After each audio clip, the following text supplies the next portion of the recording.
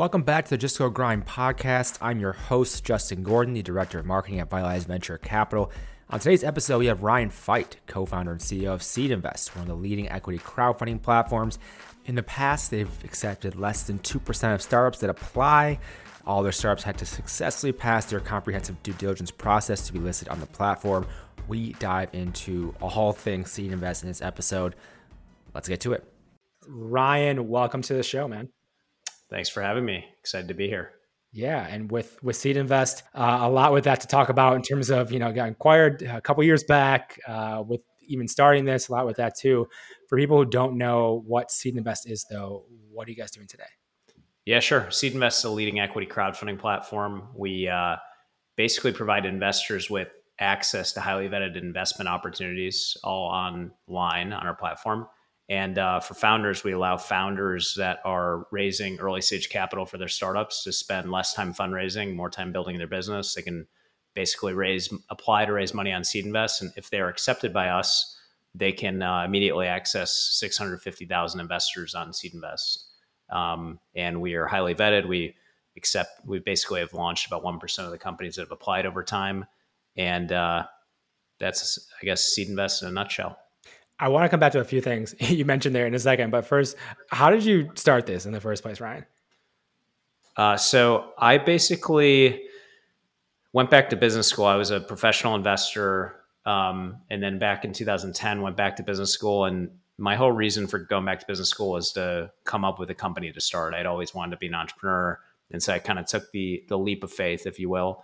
And during my second year in business school in 2011. I basically read about these. I read about a couple guys who had started this movement in Washington around moving startup fundraising, investing online for the first time and democratizing it. And I immediately was just struck by this concept early on. It made total sense to me that just like everything else in our lives has sort of been moved online and digitized. This sort of really antiquated process of fundraising and investing also just ultimately had to be moved online. So it made total sense to me. And back in 2011, I got involved in this movement, ultimately got this sort of bill called, at the time, the Entrepreneur Access Capital Act, approved by Congress in 2011. Then we ultimately got that rolled into what's now known as the Jobs Act that was signed in April 2012. And so that basically was a springboard for us founding Seed Invest to sort of take advantage of these historic changes to securities laws. With those changes, I know that was huge, obviously, and they've gone through iterations since then, trying to open up a little bit more to people. I think there's a long ways to go, obviously, in terms of getting more people access, of course. Yeah. But they've made some progress with that. Back in that time, though, when you started this, how did you get the word out about the platform? What do you have, MVPs, to make sure this would actually be a thing that people would use and would actually have a successful experience with it? I'm curious about the early days first. Yeah. So, we sort of built up Seed Invest over time and different iterations because, like you alluded to, the Jobs Act didn't all kick in at once. So when we got the bill signed April 5th, 2012, it kind of gave clarity that you could operate an online platform like Seed Invest to raise capital for the very first time. But it was limited to accredited investors, it's a couple percent of the country still. And you could only do this privately. So you had to come to Seed Invest, sign up, and then later on you could see investment opportunities. And then so we sort of started there in early 2013. And then something called Title II of the Jobs Act kicked in September of 2013. It basically allowed startups to fundraise publicly for the first time. So you could talk about the fact that you're raising money in the press, you could tweet about it, you could email your customers, but still only accredited investors could invest. And then basically in 2015 and 16, the last parts of the Jobs Act kicked in, Title III and Title IV, also known as Regulation Crowdfunding, Regulation 8+ kicked in. And those basically opened up startup investing to everybody. So, it was definitely an evolution over time of us opening up more parts of the platform and working very closely with people at the SEC and FINRA and others to sort of implement these final rules so that we could take advantage of them and make sure that they work properly. And, beyond the security side of things, it's like, like any business, two-sided marketplaces are really hard to start. We could probably Yes. spend a lot of time talking about that. And, as little by little, in getting our first company to sort of take a leap of faith with us and raise capital and convincing investors that we could find good opportunities. And then once you sort of get your first case study, it's somewhat downhill after that. You just keep sort of, scaling at that point and having more success stories, but it's very tough in the beginning. And again, I mean, that's like its own conversation, I think. Yeah, the double-sided marketplace. I've talked to a lot of entrepreneurs who've started those businesses, and it is a lot to deal with. Obviously, you're solving a couple different problems within that. For you guys then too, how did you approach that in terms of who you want as the investors in the platform? I guess we Yeah. can start there because that's one obviously huge aspect of it. Yes, I think with any two-sided marketplace, you could think about Seed Invest, but you also could just think about Airbnb. You could think about Uber. They all had to build these two-sided marketplaces, and I always say that two-sided marketplaces are the hardest businesses on earth to build because you have to convince one side that they should sign up before there's sort of anybody on the other side, and vice versa, and then but once you get critical mass, they're the best businesses on earth because they have such huge barriers to entry, right? It'd be so tough for somebody to start a Airbnb clone right now or Uber because there's just so much embedded network value. So, I think for us, we had that same challenge in the beginning.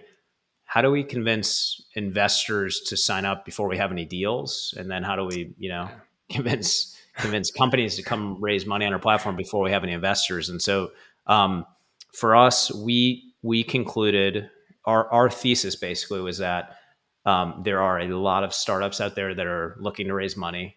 It's a constant issue, right? And it's hard. Raising capital, especially then, was really, really challenging. Just finding people who are the angel investors out there. And then, how do I convince them to write a check? How do I basically herd these cats? So that's a common problem. And then on the other hand, although there are a lot more people that invest in startups today, thanks to the Jobs Act and everything else, it's back then, especially, it's not like everybody was just saying, I'm like dying to invest in like a liquid startups right now. So, because of that, our bet was let's go really focus on the hard part, which is find investors and aggregate them together. And if we can do that, the startups will come to us because we'll be able to basically provide a good experience with getting them capital. So that's where we spent, I would say, the vast, if you think about 80-20 rule, we definitely spent 80% of our time for the first probably 3 or 4 years bringing people on from an investor standpoint. And how do we do that? I mean, we were really scrappy, like a lot of people are. There's a ton of good stories about that. But yeah, it was, first just emailing everybody in our networks that we could to bring them on, personally and professionally, and sort of encouraging people to spread the word from there. But yeah, it was hard back then for sure. Yeah, getting people on board. I think that's almost always the experience of like you're just reaching out to everyone at the starting point. Because once, to your point, like once you have a little bit of leverage in some way, where there's some people on the platform, some people committed, you can leverage those committed people to get more committed people to be like, hey, you have this many people already using it. Like, let's progress from here. Exactly. There was definitely for us, like I said, I mean, there was definitely plenty in the beginning of emailing people that we kind of knew and saying, we have the best startups on earth, like come check it out, before we had any companies. And then, going to companies and saying, we're super connected people. We used to be investors, there's tons of money. And you just have to kind of like, I think with any marketplace, you have to figure it out along the way when you bring the sides together at the beginning. After you got that, past kind of that point of it, so you're kind of cold outreach or, reach your network, et cetera, to get these investors. From that, in terms of scaling that to, I mean, even the point where you got acquired in 2019, and even now your website says like 350 million plus raised, 250 plus successful offerings, which is a lot. How did you scale that in terms of getting investors on board, kind of streamline that process of it? The beautiful thing, and this is what we were banking on, is if you look at, I'll use Kickstarter as an example, with rewards-based crowdfunding. Kickstarter spends none of their time finding backers and finding backers to sign up for Kickstarter. They spend all their time curating good, sort of creative projects. And then those sort of, those people behind the creative projects spend their energy bringing backers to their project, which brings people to Kickstarter, and hopefully those people back more than one project. And so when the Jobs Act, when the sort of further parts of the Jobs Act kicked in that allowed companies to email all their customers and people they know and invite them on, we sort of shifted and at that point started to spend none of our time really reaching out and trying to bring on new investors. We spent all of our time, and we still do, basically focusing on how do we, basically find the best companies and bring them onto the platform. And those companies, basically in partnership with us, obviously we reach out to our 650,000 investors, which is a lot. But also those companies are inviting their sort of customers and their users to own a small piece of the company. And they're doing a lot to spread the word now as well. So, if you would have looked at least, let's say a year or two ago, like 98% of our investors just signed up organically. We didn't spend anything on them because those companies really attracted new people to the platform. And then hopefully those people end up building a portfolio, which is part of the magic of, our business, I would say. Yeah, as you build to that point, of course, then you can get to that magical place. Yeah, and from that too, on the startup side, I know you mentioned early on, and seeing your website and everything too, with how vetted these startups are. Like, what does it take to be on the platform? What are you looking for from that? Like that process, I'm curious more about that too. Yeah, we're looking to back companies and not ideas, I would say. And so a few of the, we've had 50,000 plus startups apply over time, so we've collected such significant amounts of data from seeing so many startups apply. And we, based on our experience over the past decade, we basically are ruling out three main types of early stage risks. The first one is sort of early founder team risk. And so we basically will avoid situations where it's like a single founder and nobody else is on the team. Or there's not that core kind of like initial team, at least, of people that are full-time dedicated, or we'll avoid situations where somebody's started something or a couple people started something, but they're still working for a company and they're not 100% all in. We'll avoid that. So we kind of take that initial team risk off the table. The second thing is we'll take sort of the early product risk off the table. So we'll only invest in something that has a minimum viable prototype, MVP, or is in the market already. So so at least there's something that, if it's not generating revenue already, it's not, like a complete product, there's at least something that's built that they can really shop around to customers, and you can start to like figure out if there's demand for that. And then the last piece is we're looking for a startup that has some proof of traction. And if it's a consumer facing startup, that, it can be revenue, it could be users and user growth. If it's B2C, it could be customer contracts and sort of proof of demand. And then the last thing, after those three items, is we're basically we are making sure that the terms and that people are investing at, the valuation, the investor projections, make sure that's appropriate for this sort of stage of the company.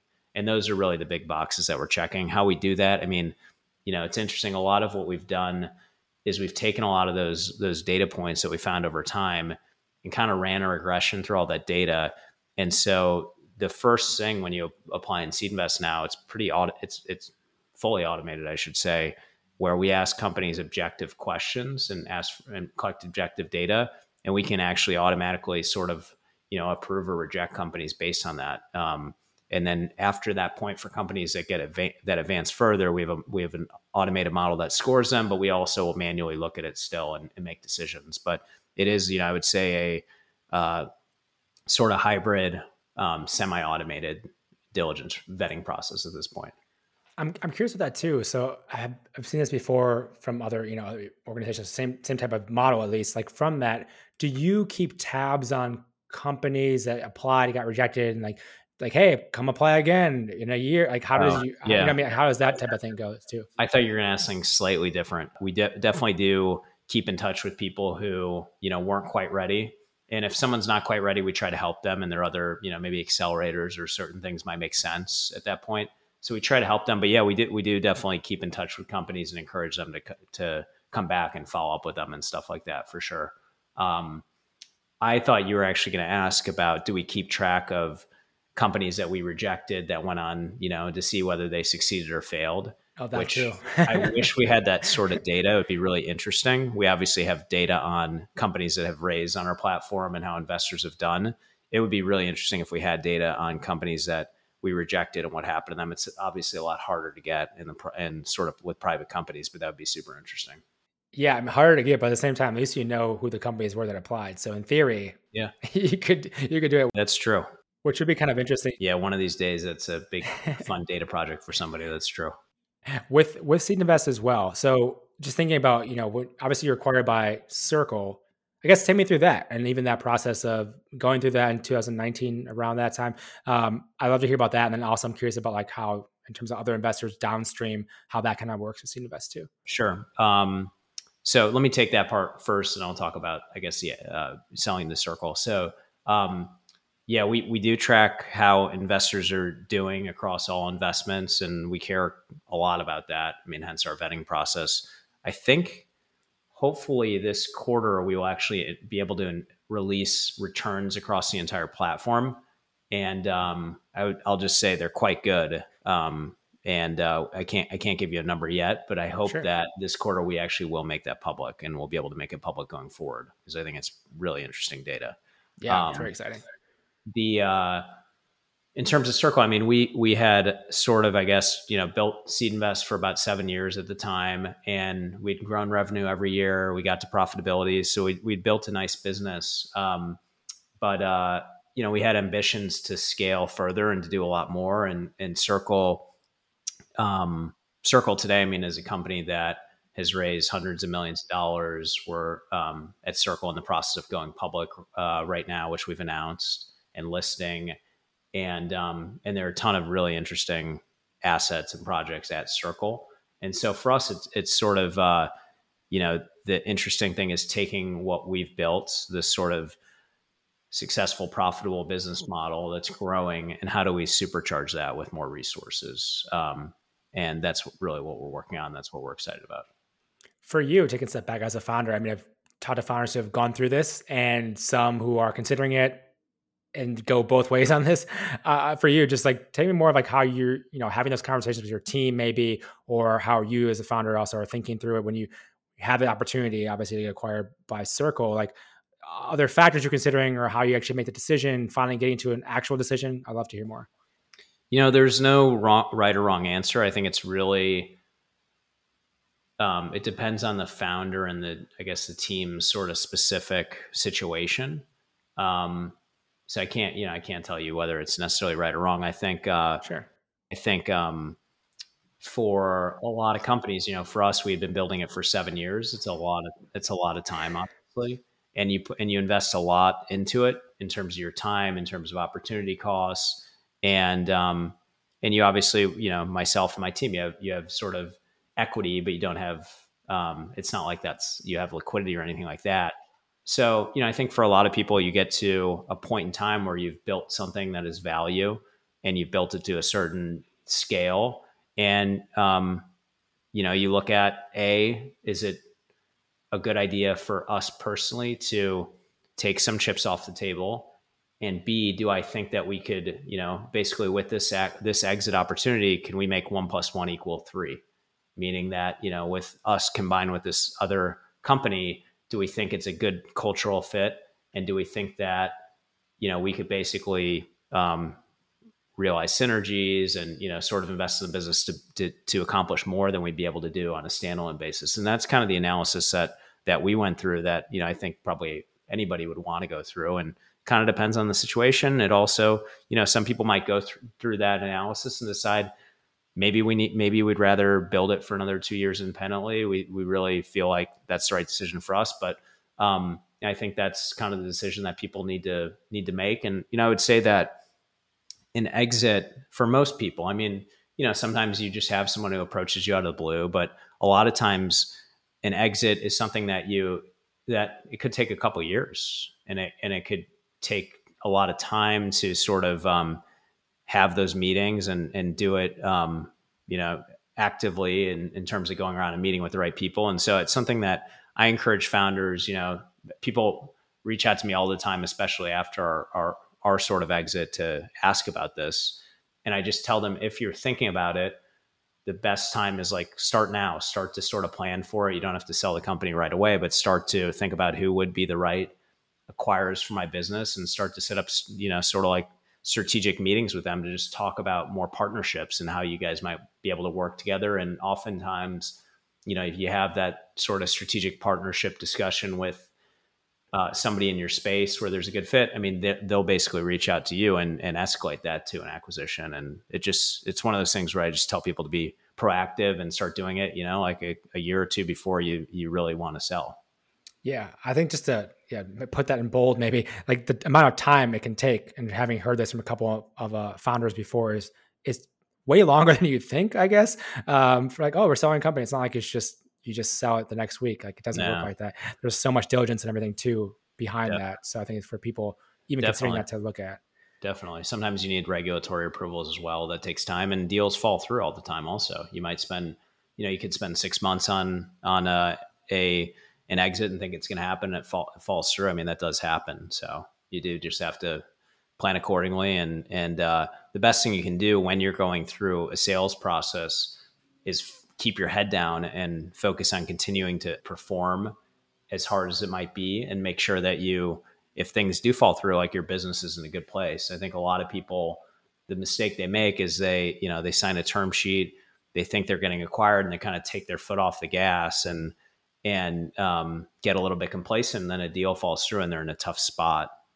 So you just have to, I always just encourage people, like, keep your head down until everything is done. And oftentimes, even after an acquisition, you're most of the time going to stay on, and you're going to want to build it further, and you're going to be incentivized to continue to build the company. So it's not necessarily, it's a partial finish line, but it's not always the ultimate finish line either.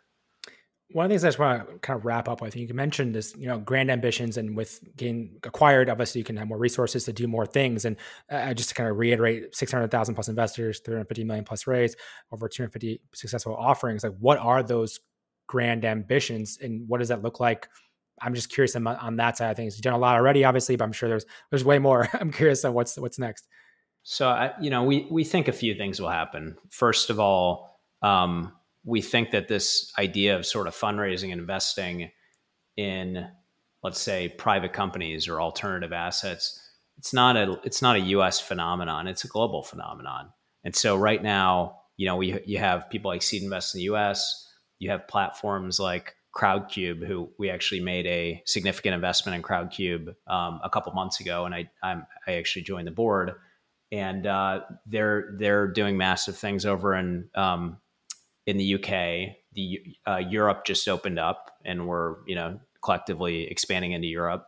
But there's sort of these small pockets of things where people are investing in startups and raising money. At the end of the day, in the long run, that's all going to be global, and you should be able to easily just invest in a startup in Indonesia if you want to, and and vice versa. People from Europe should be able to raise capital from people in the US. That will happen, but it takes time, and it's going to take some changes on the regulatory side as well. That's sort of number one. Number two, I would say this movement of startup fundraising and investing online is one piece of the puzzle. I think the same thing you will see, and you're already seeing it across other alternative assets like real estate, private equity, growth equity, private debt.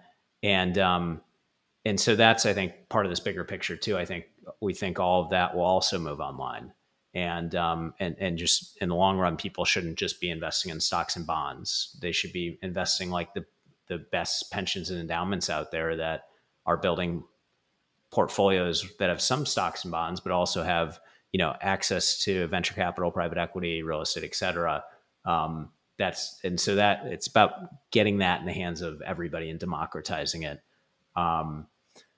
And lastly, Circle is a serious leader on the crypto finance side of things. And so we definitely believe that this world of sort of digital online fundraising and blockchain and crypto will converge. And there are going to be really interesting things that happen from a liquidity standpoint, from an on-chain perspective, when that does come together over the next few years.